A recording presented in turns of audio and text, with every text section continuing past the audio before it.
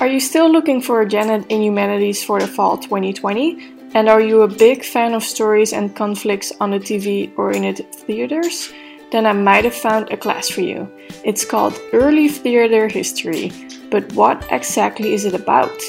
In Early Theater History class, we'll examine early methods of storytelling and the devices of illusion that have influenced entertainments throughout history. In Early Theater History, we read plays and explore how they were or could have been staged in their time and place. That sounds interesting, but it seems like a lot of history. We'll also examine how those stories might be told today in new and creative ways.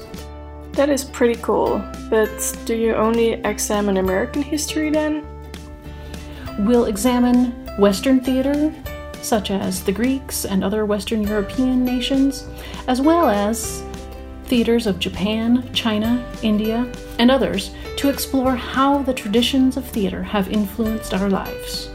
I keep getting more interested about the class, but I really do not like performing. And then again, this is still a theater class, isn't it? If you are worried about performing, don't be. This is not an acting class. We will be reading and exploring the plays and those traditions of theater to better understand how they shape what you see in entertainment throughout history and up until today. That's great! So when does the class meet? Early Theater History, TH206, meets on Tuesdays and Thursdays from 1 to 2:15 p.m. in Garvey Hall. Awesome! So if you're as excited as I am for this class, you can still enroll.